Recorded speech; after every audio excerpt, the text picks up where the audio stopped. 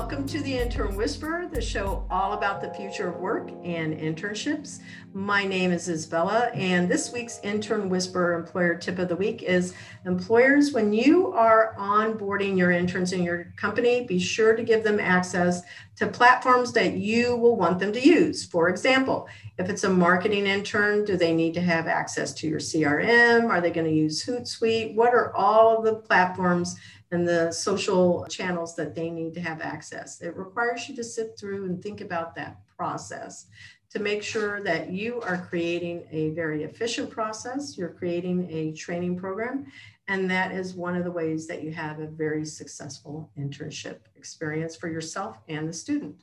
So today's guest is Jeff Stillion, a creative writer, and we're going to be talking about the future of writing, which is super exciting to me because I was an English major and I also am a big fan of writing. And I was telling Jeff before the show is when I was 12 years old, I wrote these ridiculously, I thought they were amazing chronicles of Wendy. She was a detective, kind of like a Nancy Drew character that has come back into some Vogue channels.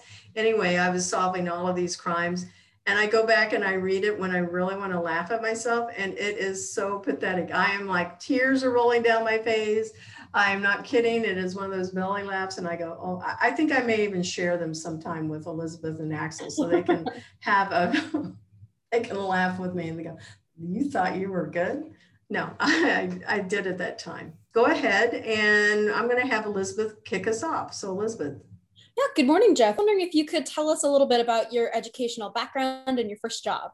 Sure. And good morning to you. Before I begin, Isabella, I too would also like to read those Chronicles of Wendy, by all means. Educational background. Strangely enough, I did probably not too strange. I did my undergraduate in psychology. I was on a career path to become a therapist. I actually started 2 different graduate level educational programs in counseling psychology and clinical psychology. Did my due time there, did well, but then realized it wasn't for me. And then kind of had to step away for a bit, did some soul searching, as it were, and realized what I've always kept in my back pocket was this kind of writing thing. Because I'd been a musician since I was 14, 15, and didn't mind expressing myself and showing the public that. But when it came to writing, whether it's poetry or my prose fiction predominantly starting out, that's something I only showed a few friends and or family. And I was like, you know what, time to come out of the closet, as it were, and embrace this side of me and just live it. The second part of your question was education, and you said my first job. Is that what it was? Yeah, your first job. First job. This is fun. Let's see here. It was a small, before this kind of chain of Japanese retail shops that you'll pop up. I don't know, not sure what they're called now. It was like the first iteration of that. And honestly, I was, I think, 16 at the mall. And the gal who's a single owner, wonderful person, had 2 employees. I was one of them. And she was just like, stand here and make sure nobody steals anything. I'm like, okay, it's fine. And then occasionally I would run the trash. It lasted for all of maybe a summer. I don't know. That sounds like a really easy job. to some degree, yeah. I was hoping to work the register at some point, and I think I even communicated that. She's like, no, I just need you to stand over here. And I said, okay, that's fine. Were you a really tall guy? Is that why you looked intimidating? I'm thinking, like, you know. I do stand at 6'3". Currently at 16, not quite as tall. Maybe it was just more presence, charisma, maybe. I don't know. Tall people. They are intimidating. That's for sure. I'm 5'2", so believe me, anybody, I'm sitting there going, holy cow, you're like Isabella, really you couldn't fool me. You couldn't fool me. What, you thought I was taller? Oh, absolutely. Oh no, I'm 5'2". Yeah, I'm short. Okay, so why did you choose to start your own creative writing career? Because you have to have a day job, I'm pretty sure, because it takes a while to break into this, right? Yeah. I think any creative pursuit, I mean, there's always a high saturation in those fields, and negotiating the barrier of entry is always trying, always difficult. I have an acting background as well. And there was thoughts post high school, if that's something I was going to pursue. And you kind of weigh the effort versus the passion. And I knew that when I did it, it made me happy, but the grind that was involved, my hat's off, I'll leave this one on, but my hat's off to those who endure that, because there's a lot of planning that goes into it. And you kind of have to mentally prepare yourself like, okay, do I need to go do this? Because it is a weekly pursuit and it is a life that you kind of commit years to doing. I heard some sort of statistic that even for actors, it takes a good 10 years before they get really established and start picking up some traction. And I had to be like, well, 18, I guess I could check out, kind of evaluate where I'm at 6 years in. I don't know, the whole endeavor, it could also just been a little fear and maybe some excuses, but it just wasn't where I was at the time. And I got slightly off topic. What was the question? Let me go back to it. How did you start your career? I agree with you. I'm going to jump into it because when you said 10 years, absolutely.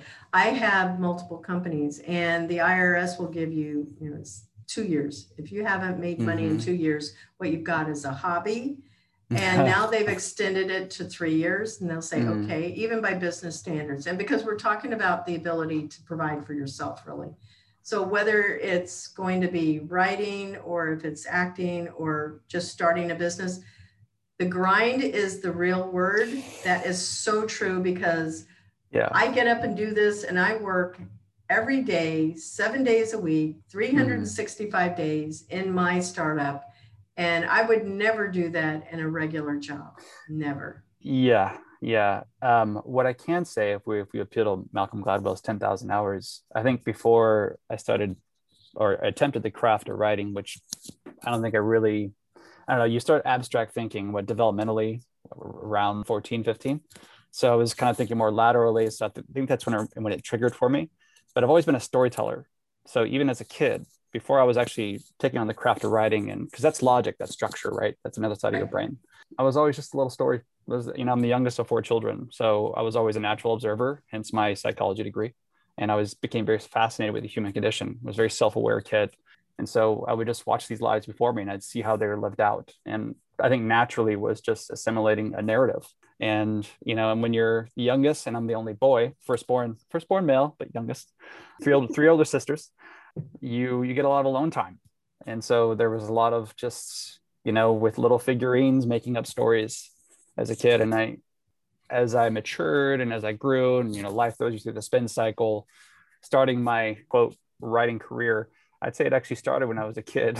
It's just now taking the practical steps, quote unquote, make that a means for living, which is what I've been putting all my energy and effort to almost in this last year.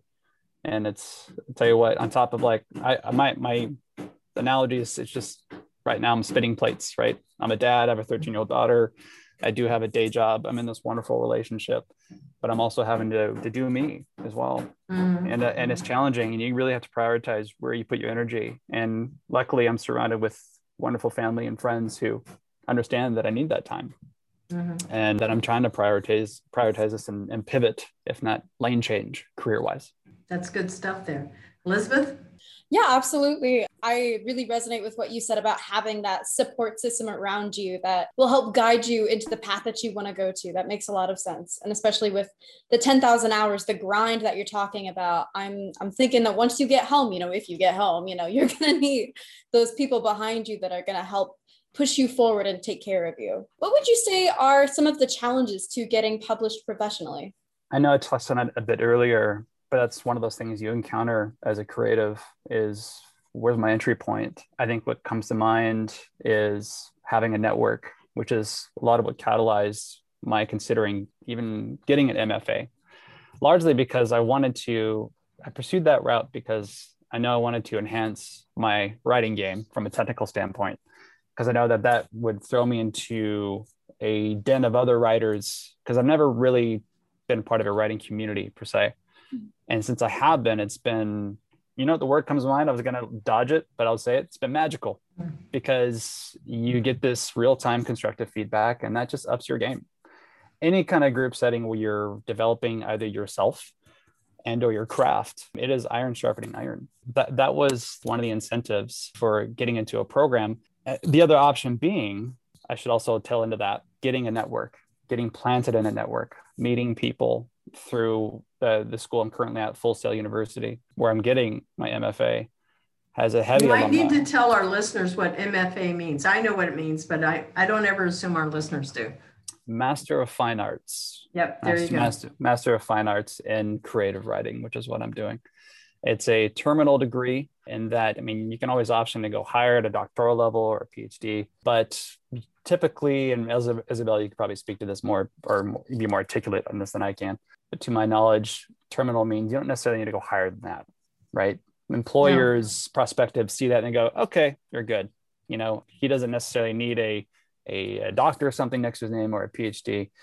And as a quick aside, I know that graduate level education, I mean, this is what I try to pursue in psychology as well. That's something that I've always endeavored towards.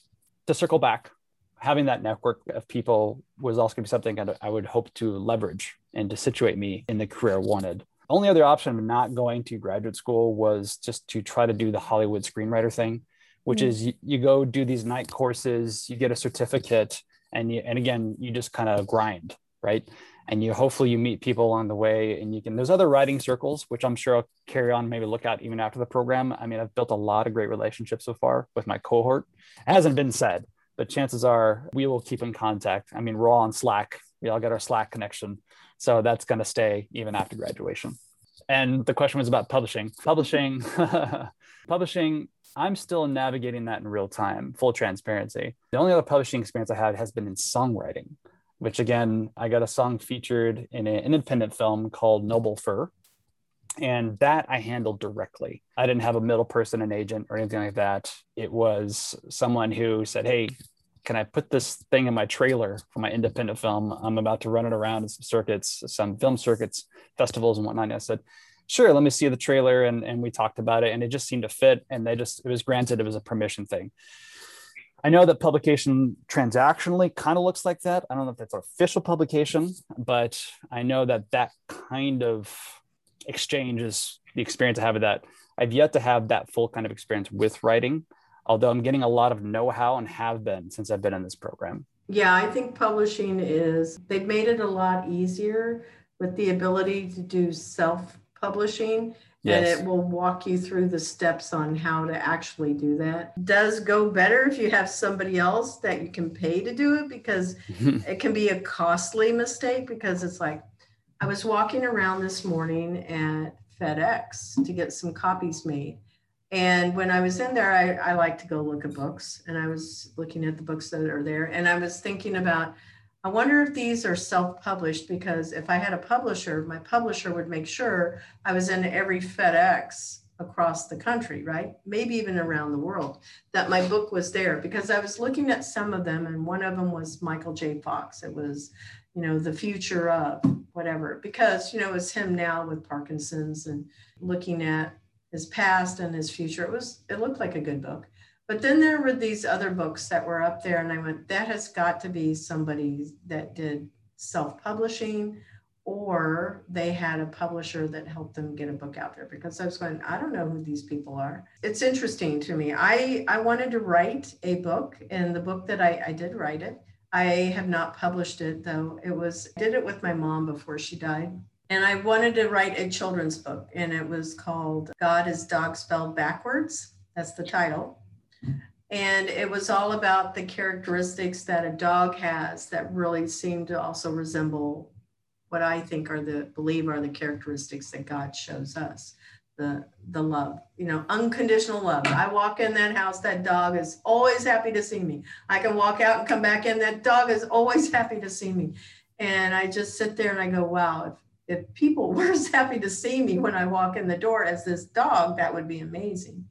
The forgiveness, the ability that they just are really a good, confidant. And I did this whole thing, and I would tie it into Bible verses, and I would sit in the hospital with my mom. It was in her last round of chemo that she was doing. We would talk about it, and it was a really sweet memory, and I wanted her participation. I've got to get an illustrator for it. And then I was just going to self-publish it and just do it as a download for free, honestly, just to see what would happen with it.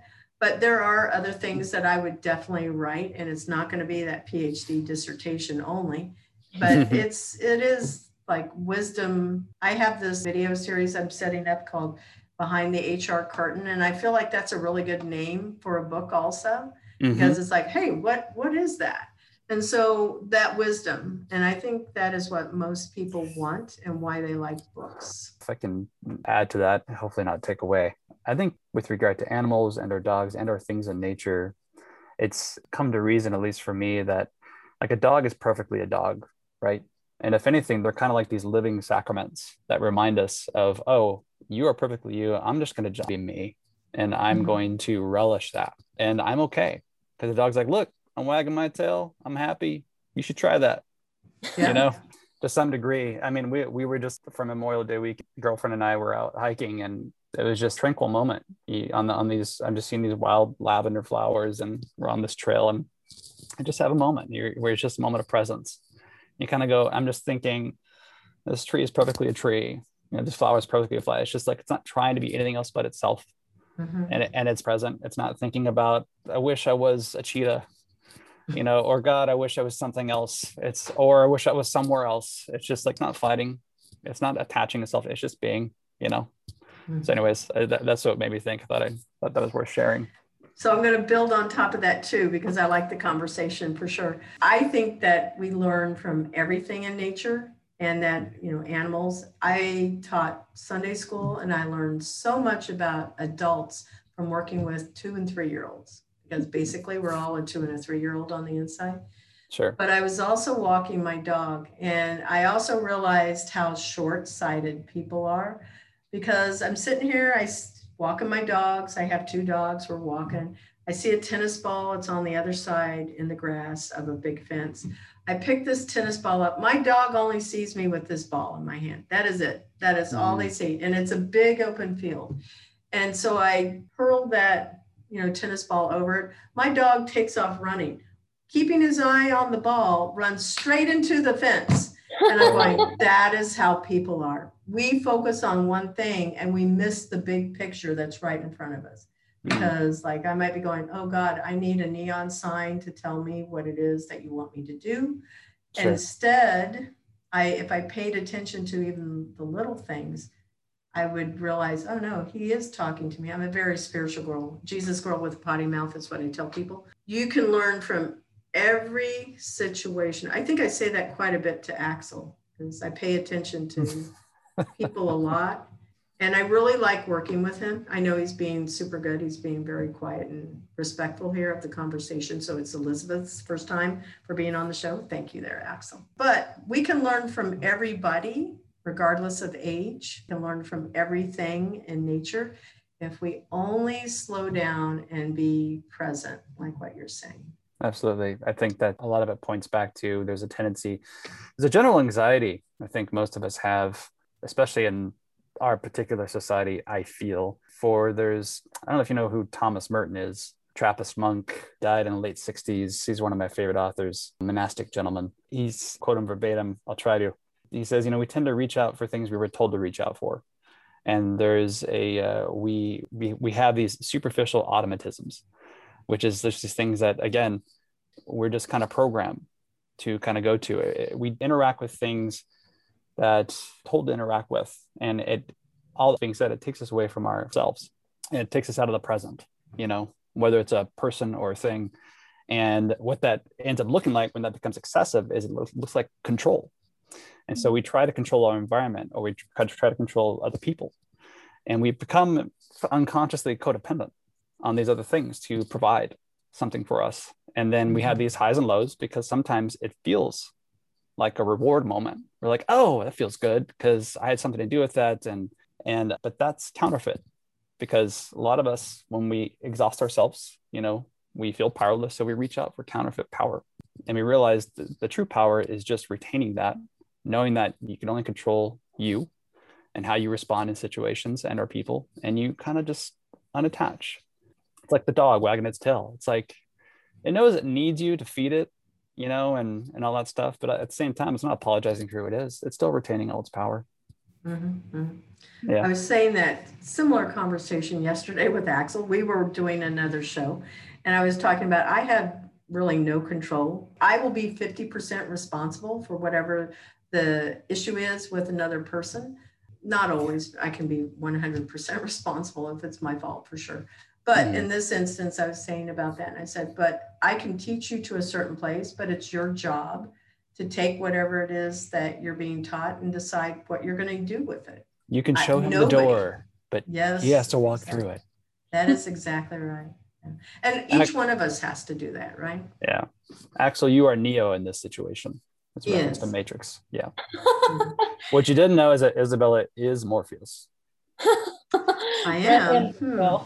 The red pill, the blue pill. That's right. Yeah, but he also didn't make it through that. But he is that Jesus. Well, no, Keanu Reeves was. There's a lot of allegory there. Yeah, it definitely is. Yeah. All right. So, what are the 7 P's of story structure, and how does it help improve writing? I don't think I know these. I was an English major. I'm sitting there going, I'm going to have to look that up. So I'm going to throw that out there. There's not, it's something an influential professor I had in my undergrad. My first major wasn't psychology. In fact, I went to school to become a spiritual leader. And I'd taken a priest? Yeah, priest, pastor kind of thing. Okay. And which is a whole different life now behind me. But I took a dramatic writing elective. We had to write out these pieces and then perform them. And I wrote something a little dark for that particular school. But she was a writer, she was a creative, and she kind of leaned in. She took me out to lunch. So I want to talk about this piece. It's a little dark. And she's like, but before I get to that, she's like, what is your major? And I said, oh, it's, God, I forget, something with ministry or whatever. She's like, why? She's like, you should be writing. You should be this and that. So she's the first one to kind of validated creative aspect of, I do this, and I don't mean to derail, because I'm always want to set up with an anecdote and then tie in with an answer directly to the question. What was the question again? What are the 7 P's of story structure? Okay. It was her. So in her class, she pulled a lot from Aristotle, and these were the 7 P's of dramatic criticism. And I remember her disclaimer was, she's like, I'm about to ruin your movie going experience forever, because it's kind of like, I know it's a reference to what we just talked about, but this is kind of like you see the code in the Matrix, right? So the P's essentially, and as in every story, you have a person, right? That's your protagonist. That's the hero. And you think protagonist being a P word, but it's not. We're going to say person. And that person is, I like to use Indiana Jones as kind of a model of this. So you have Indiana Jones, that's our person. And then they have a peculiar trait, right? Archaeologist, good with a whip, cavalier, afraid of snakes. And then he has a passion, and that passion ties in essentially with the plot of the film. So if it's Last Crusade, he's trying to get the Holy Grail, right? So that's his passion for that. I mean, there's been a bunch of Indiana Joneses, but let's just use that for example. That's his passion. And then, so that's 3 P's. And in the middle, you have plans and pitfalls, right? Which is the bulk of the movie. And I should say, in the first 15 minutes, we know who the person is, the peculiar trait, and the passion. 10 to 15 minutes, we usually know that of a film. And then the bulk, the meat of it, plans and pitfalls. I'm trying to get here. Oh no, it's another Nazi trying to kill me. And then that's essentially plans and pitfalls. And then we reach the moment of peril, which is the climax typically. And the peril ties in essentially with the passion. We're thinking this whole time, this guy needs to get the Holy Grail. The story doesn't end up being about that. The twist is, which happens at climaxes as well, is that it's a story about him reuniting with his father and building a better relationship with Sean Connery, as it were, Dr. Jones. They're both doctors, but it becomes about that because it always involves a choice, right? And if you recall, he's hanging in the chasm, right? What's her face? The blonde Nazi girl was also reaching for it. And he's like, honey, you're slipping, you're going to go. And she goes, right? Because her choice, she chooses that. He finds himself in the same predicament a few seconds later. He's like, Dad, and because, Sean Connery's holding on one hand, he's reaching for the grill with the other. If he chose the grill, he wouldn't change, right? That's story. The protagonist doesn't change. If he chose the grill, and what was brilliant is that what that reveals is death, is that he just dies. But no, he turns around and he sees his father, and we have this classic archetype of the father figure and everything else. And so in a sense, we know that it's peace, which is the last P. Is it peace? ? Well, if it wasn't peace, then it would be a tragedy. So in his case, he chose father, he changed, right? Because that whole movie, they had this kind of coarse tension back and forth, Julia, him scolding him and all this other stuff. My poor Sean Connery impression. So he rekindles that. So there's your 7 P's. I will say this as a disclaimer for anybody listening, whatever, don't get too lost on that structurally, because it's been pointed out by other professors that I'm really fixated on structure, because who knows, that's a different conversation. Don't use that as a template. use it as a viewer, because I don't want that the fear or the concern is that they'll go, oh, I have to fit and I have to hit these marks. Maybe we're getting this in a later question, but when you write, just start writing. Like if you're a discovery writer, just start writing. You'll fit in the structure later. I know, but I'm only speaking for me. I know other writers who are just like, no, I start structure first, outline first, and then I hit my points later. I just fill in the gaps, like you're doing one of those Mad Libs games. Can't do that. But anyways, yeah, that's the 7 Ps of dramatic criticism. I learned quite a bit from there. I don't think they covered that at all with me. And I was an English major. Yeah. But I know that there's 4 Ps in marketing. And I was going, I wonder if it's very similar, product placement, price. Sure. Yeah. Well, I will say, and if I didn't make that clear, that I feel like that was my professor's thing. I don't think that was a known universal thing in the literary world or the English world. I think that she just made it all P's and it all just kind of seemed to fit, I know for me, I find that helpful because I'm just starting this grant thing that I applied for, and the end product of it is supposed to be a play. So I'm going to be writing a play and I'm very excited about it, but I also don't have a whole lot of guidance on how to do it. So having like the 7 Ps of story structure makes a lot of sense, actually. I should also, more disclaimers. I should also say that that's geared more towards film watching and or the screenplay experience. It is versatile in that you could use it for prose fiction. You can use it for playwriting. It's a good place to start just to get a peripheral understanding of story structure, I think. But since I've been in this program, I've read loads and loads. I mean, there's whole books dedicated to plot alone and what that means and premise and why this is important. And you have people who write extensively on these things. So I think peripherally, to get a good understanding and maybe as a practice, mess with those 7 Ps and just write quick little, who's my person? Wendy. Her peculiar trait, she's kind of like Nancy Drew. It's her passion. She wants to solve crimes, whatever. Isabella, this is all for you. This is free, by the way. I know. I appreciate it. I'm enjoying the ride, so it's good. Right. Elizabeth, you're up. What would you say triggers writer's block, and how do you push through it when it happens? I liken writer's block to any other form of anxiety, because you're trying to control something that hasn't happened and you want it to happen. And then you get really fixated on it happening. We call it writer's block because we're in a situation where I'm working on something and nothing's coming out, right? Well, similarly, I find myself in having a difficult conversation with either my kid or my significant other and nothing's coming out. I'm having a block. Mm-hmm. And really, I think all it is, it kind of looks like at its base, it's an amalgam of fear and frustration in that moment. And I think like you would remedy that, like you would do anything else, just step away. There's some practical things. Meditation, do a bit of yoga, because mind, body, it's all connected. Move the body if the mind is still, right? Breathe. Don't forget your breath is kind of everything. And so you're intentional. So I don't know, go for a walk and do some breathing exercises. There's one I do. An easy way to remember it is 6-6-12.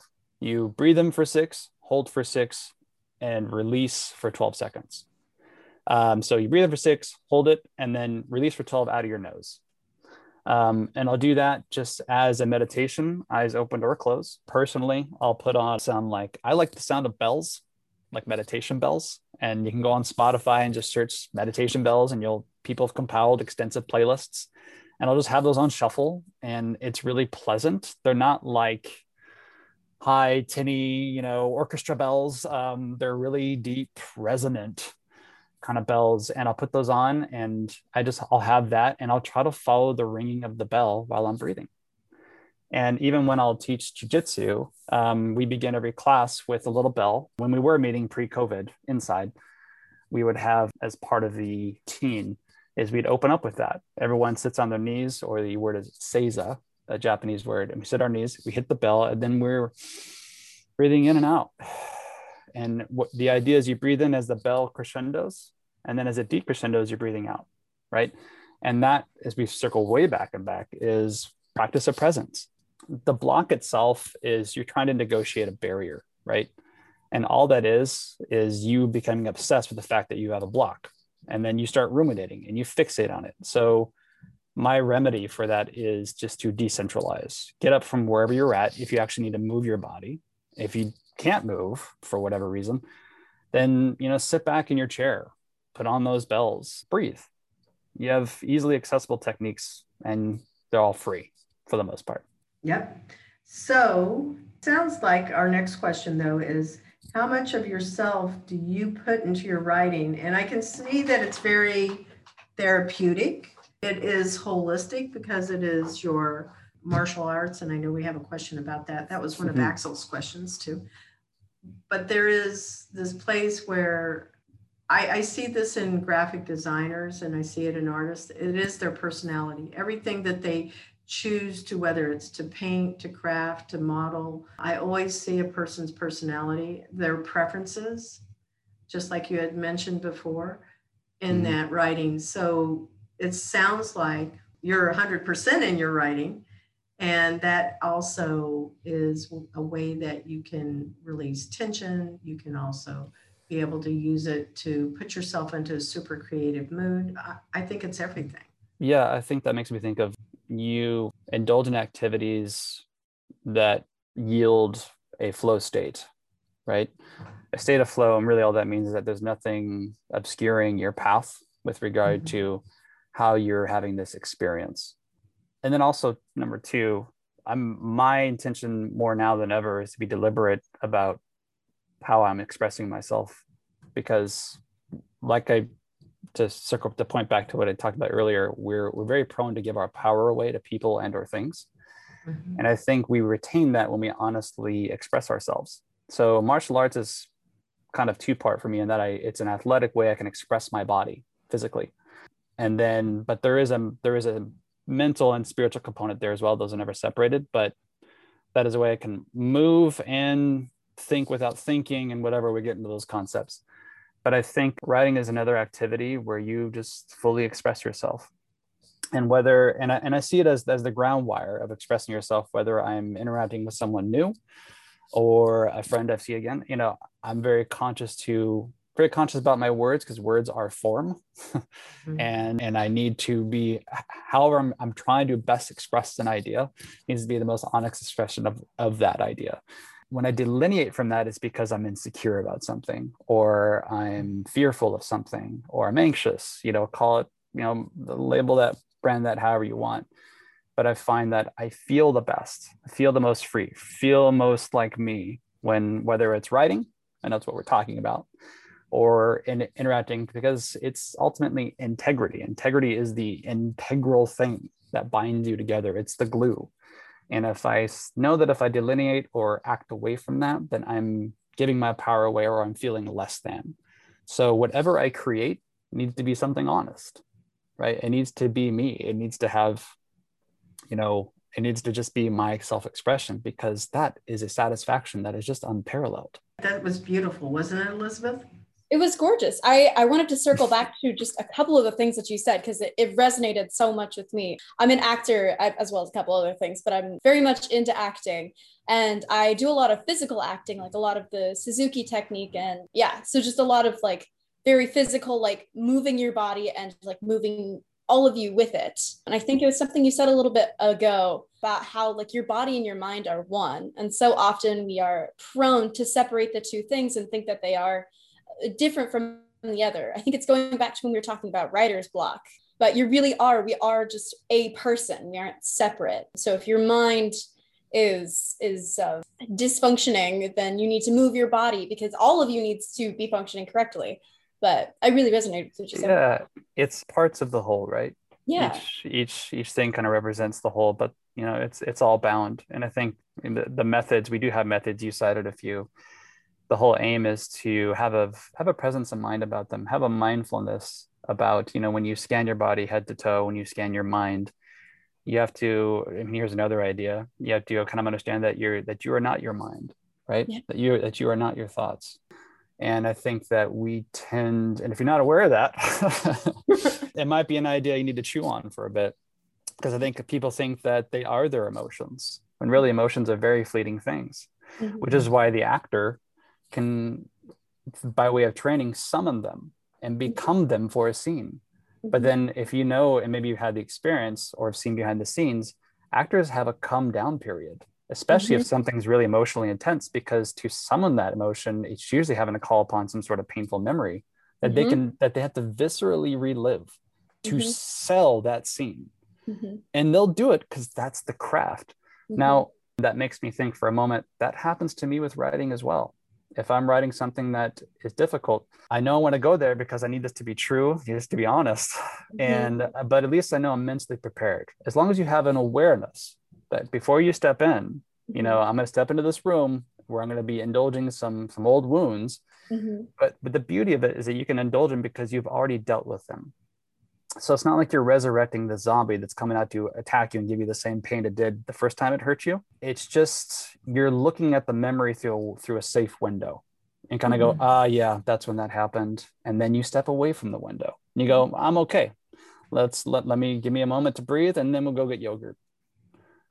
Exactly. And it's those grounding techniques you were talking about that help you exit the scenario and still be okay. Yeah. And I think something Isabella touched on as well when she mentioned therapy.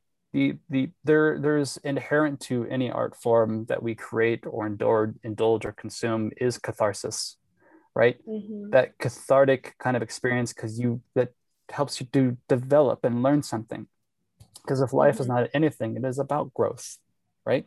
And I think that we get that from different things. Mine just happens to be in the most ways I've grown and find flow states, which I may find synonymous with growth, is my martial arts training that I've been doing all my life.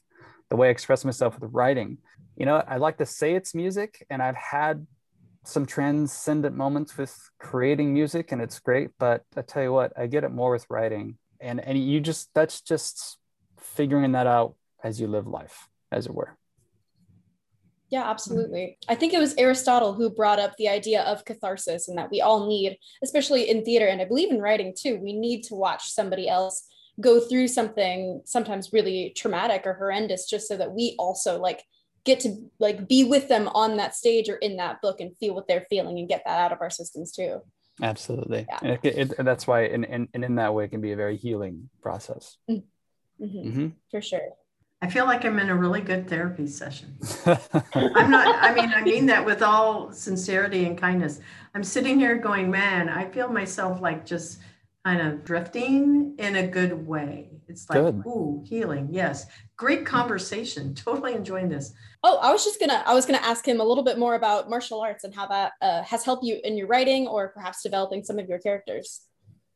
Sure. Well, I know I touched on a lot of more of the ethereal, more abstract aspects of how martial arts has influenced me as a person, and has allowed me to express myself creatively, even within the martial art itself. I teach a traditional form of jiu-jitsu, not the Brazilian jiu-jitsu stuff. You'll see the stuff that kind of preceded that. And so our whole system's in Japanese, but it's like the equivalent of Old English. It's Old Japanese. And some of it's relevant today, but you have to learn it to teach it. And so that was kind of fun too. And so within that, we have forms, kata, which I'm sure you guys have probably heard, kata. But then we also have waza. Waza is kind of synonymous with a freestyle expression of it. So when you advance in the ranks, we put you in kind of these situations where someone's just going to come at you and you just need to respond. Because at this point, your training needs to become instinct, right? And that is another flow state for me, right? There's no thinking. Because if you're thinking about shifting into second, let's make this easier. I think C.S. Lewis said, so long as you go on thinking about the kind of impression you want to make, you'll never make it.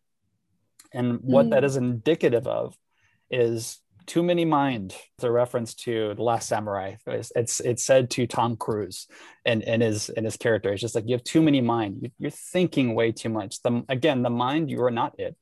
It gets in the way. It's a great tool. It's going to help you decide when to stop at a traffic light and when to go, right? It's having that dualistic mindset. You need that as a tool, but you have to get past that. That there's a time where you're going to play scales on the guitar and you're going to be thinking this, and then, but eventually you're going to stop thinking and you're just going to play jazz. You're just going to flow, and that's kind of where you need to go. So, short answer, long answer, short. My knowledge, speaking more concretely, my knowledge of martial arts has definitely influenced a lot of my narratives, just because I'm just my own encyclopedia of everything from techniques to the names of things to the historicity of all these different martial arts and where they came from. And I wrote a pilot. It's a kind of a medieval fantasy. It's got a lot of camp, very much. It's kind of a 90s love letter to kind of Hercules and Xena and all those things. But I like to say it's intelligible camp. But when I was writing that protagonist, which his name is Hank, when I have to write action scenes, it's kind of seamless. because I know where the body should be. I know if a sword were to swing here, where the stepping would go. So from just a very practical and technical standpoint, that's kind of second nature for me. And that has, from a practical standpoint, tangible standpoint, that's how the martial arts has helped. But they've also helped with just a lot of these ideas that have helped me to grow as a person as well. And that'll roll over into how I create characters and their motives and all that stuff. That's great. Yeah. Growing up, I didn't write detective stories, but I did do martial arts. I did too. I think we all did. I'm pretty sure we all did. But I know I took those classes in college for sure. My parents encouraged me to try everything when I was in college because they said, you don't know what you're going to like and what you're not going to like. So I did everything from karate to belly dancing to, astronomy to, biology and, everything across the board. And I took full advantage of that. So glad that my parents encouraged me to do those things. Anyway, okay, so next question. How do you develop an antagonist that is a foil to your protagonist? And you might need to define those two terms for our listeners. Yeah, so typically the protagonist is your hero, right? The one where the story happens to, right? It's something that interrupts their daily life and then they're projected forward, right? Both with plot and everything else and incentive and all that stuff. The antagonist let's try to sound cooler than I am. It's the anti, right? The anti-protagonist. It's like Christ and Antichrist. Yeah. Sure. Yeah. Or anarchist. We'll go with that. Anarchist, right? So yeah, the antagonist more often than not drives the plot. They're essentially the reason why the protagonist does what they do. In most cases, not all, because there's sometimes the antagonist most often takes the form of a person or a character, let's just say character, or they come in the form of obstacle, right? You have different plots. You have, traditionally, it used to be say man versus man, but now we'll say person versus person versus nature, person versus the supernatural, and person versus themselves. Mm-hmm. Classically, that's typically kind of what you get throughout all story. The follow, whether it's film or prose fiction or any kind of thing that has a journey, quote unquote, of a hero who needs to, learn something, get something, whether it's like on a magic, we'll use Joseph Campbell's word, getting the elixir. They have to leave their known life to, use Neo as an example, leaves his known life. He enters the Matrix, and what does he have to do, right? So he's got to and then he'll get the elixir, get the salve, and he'll return back to his known world to save it.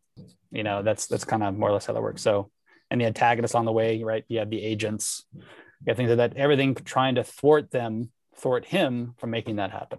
That is a really good explanation for that. And you used, I think, relatable characters that from either works of art, books, or movies that people could relate to. I don't know of anybody who hasn't seen The Matrix. I'd be surprised anymore because it's one of those films that they definitely show in school for that exact purpose, like what you're describing, and also for, the Christ character. It's very popular for that. Mm-hmm. And it's something that's super helpful when people can relate to real world examples that they go, oh, I did not know that. And they get the coolest outfits. So. For sure. Mm-hmm. Yeah. I would watch it just alone for Neo's like long black trench coat. That thing's so cool. Yeah, just the aesthetics in that film are very pleasing. Impeccable. It's going to be everybody's Halloween costume this year. Pretty sure. We're all going to go out and go, oh, let's go and do that. All right. So Elizabeth, you're up. Yeah, shifting gears just a lot. What do you think about like current correctional technologies, things like Grammarly or spell check? And do you think we're too reliant on those? Are you asking the writer, the non-writer, the creative? However you choose to answer it, but I would think the writer, perhaps. Sure. Well, I'll speak for myself. Whether it's script writing technology or software like Final Draft, whether it's the Adobe Suite, I think there's high utility. I think per their design, it's enough now to where they remain a strict utility. When they start doing things for us, when we start writing algorithms and or codes to just like, all you have to do is start the story, let me finish it. It's like, okay, to me, the autocorrection, all that stuff, they're just tools and they need boundaries, at least for me. it hasn't really entered my experience yet to rely on anything but my own creativity. If I do rely on, well, that's not true. If there is some sort of reliance, it is on my script writing software that it doesn't, die or doesn't autosave or something like that. And I need to finish this thing because I've already given it 1 week of my life and all my energy and everything else. And so, geez Louise, it better not die on me. That's what I needed to do. That's how I'm reliant on it. But in terms of its place, as long as that doesn't escalate in some weird, inhumane way, or it starts to, a sense, steal and or suck the creativity out of artists, it should be like what I think it's doing, but most of it, it's trying to provide more options for the artist to express themselves in the way they want to.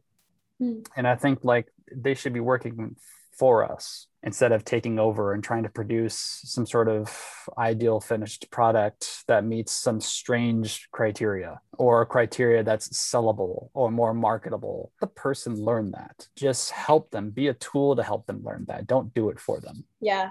I think we're going to talk a little bit more about those kind of technologies, but I think that's a very good point that sometimes it can take away your creativity. There's that function sometimes on certain things where it fills in the next like 5 words that you might say. And sometimes that's helpful when I'm just what? Yeah, if it's a quick email, I'm like, sure.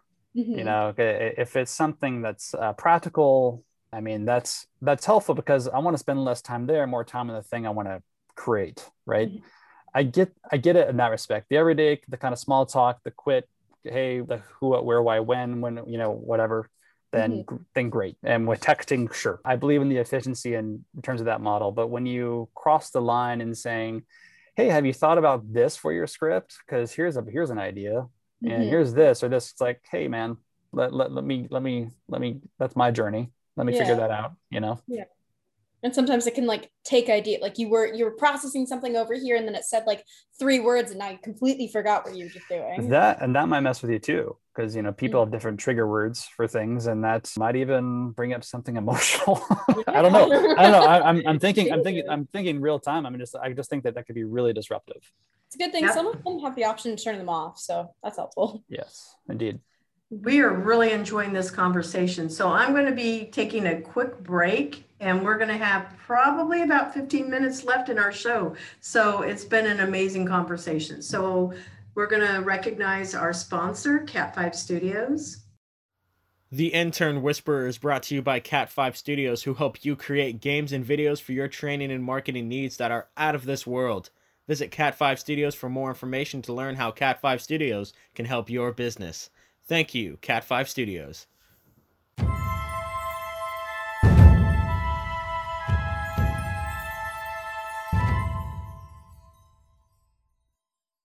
All right, so we're back to our show, and we are here to talk about internships and remembering somebody that gave us our first internship job, and also jobs of the future. So let's move 5 to 10 years from now. What do you think the future of work is going to look like, Jeff, in the writing industry? Because we did just leave that conversation about Grammarly and all of those other predictive tools that Google does and Outlook does, where, this is what you want to say. I feel like the writing itself, maybe the criteria, a lot of it's just based on demographic and audience, right? And so writing is going to curve towards, and I'm talking about like, big stuff, right? I'm not going to add in independent writers, and I'll speak to the big stuff. There's always trends in fashion in terms of genre, like what's hot right now. MCU, cool. Like, we need another MCU movie or whatever. And so a lot of it's going to be curved, and that's going to evolve and change, I think. But I think the process of creating a story, that will feel like that's just going to stay the same. Another thing I see possibly changing or evolving is just simply down to the business side of it, which is how we market. And because I feel like there's constantly a push to market better. How can we be more efficient? And what platforms are we doing? How can we better reach people? How can we better pull their time to their screen so they can watch our trailer? I feel like there's constantly ways to push that and put up marketing in places you wouldn't maybe possibly think that they'd be, right? Bathroom stall, I don't know. While you sleep, honestly, because you can listen to things, and you have the Apple Watch, and it's tracking everything, that water intake, when you go to the bathroom, everything about it, how you sleep. I mean, big brother wants you to know about the next sequel of such and such coming out, and then seamlessly slip back into your sleep program. It's like, wait, what? And then maybe it wants to get into your subconscious somehow. And then you wake up going, God, I really want to go see that movie. I don't know why. I just really want to see that. I'm going to go spend my 20 whatever dollars now that they are or something to go do this. And I hope not, because that's really invasive in a non-invasive way. But a lot of it still stays on the frontier, as it were. In terms of its freedom, I think maybe what continues to also happen is this, and hopefully is happening also in real time, is that the craft just continues to get refined, right? I know that even if you look at the Screenwriter's Bible with Trottier, which I know is kind of like the go-to handbook for most screenwriters, editions come out, right? New editions come out every, I don't know, however many years, because they'll show you, oh, well, we don't use Rileys or parentheses anymore, and here's how you use them. And that changes, format changes, right? And I see that continuing to evolve just as it has for the last however many years. Because ultimately, I'll leave it on this. People have a moment of pause because the shape of things now are typically the shape of the future. If we know there's something that just works now and it has been, then that's going to just continue how it works until someone's either innovative or finds a flaw with it. Then we move on, right? Best mentoring advice that you want to pass on to our listeners? Sage gave a lecture 2 weeks ago, and he said, the ego wants more, the soul wants less. I thought it was really good and insightful. And I think that ties into this notion of you take care of yourself because you want to rest in who you are. Despite your busy day, despite being an Isabella who does 7 days a week, 365 years, and whatever it is going to live forever, you have to still be at rest in your own body, despite being busy on the outside. Because there's unrest when anxiety or depression or these other things you feel you need to be in order to be seen or in order to be loved. So a lot of the process is unbecoming all the things you think you need to be in order to be seen, loved, and or appreciated. When you realize right under your nose is you have everything you need. And it's you, because the statistics that you are actually brought into this world, look it up, because it's kind of fantastic. You're here, you got this short life. I do believe that kind of immortal in some sense, different conversation, different podcast. But while you're here, you got this one, and your only job is to be present and to take responsibility for your life and taking ownership for your decisions, setting those boundaries, and just taking freaking care of yourself and controlling that, and not trying to control other people or trying to take care of other people. I mean, I get if you're a parent, there's aspects of that, or maybe you have a pet, I get that, but not to the point of exhaustion. And that's where boundaries come in. I believe it was my therapist who told me this, but I was struggling over, like having to pick one career option or the other. And she's like, you've been doing both forever.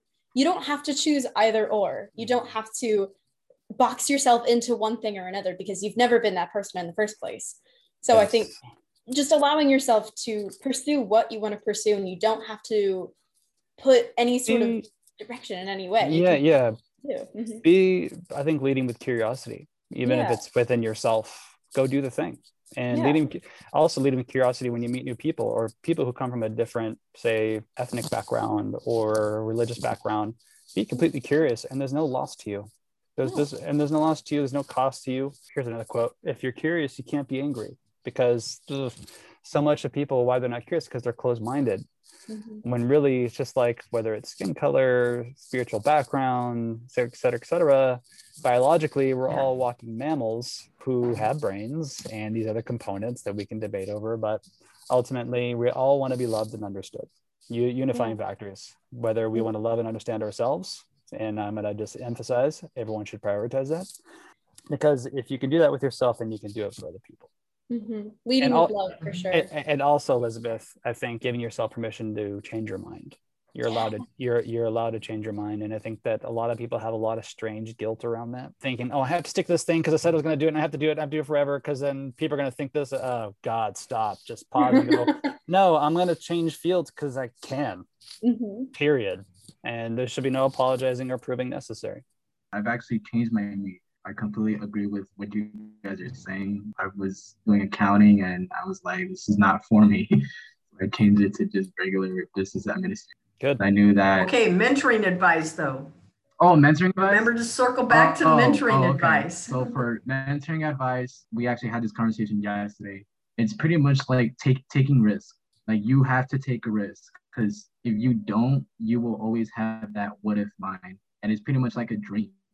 You're gonna keep dreaming it until like you're like no longer there. So Yeah. that's something that I've like right now, tomorrow, I actually just got an email today of a casting call tomorrow that I have to attend in St. Cloud.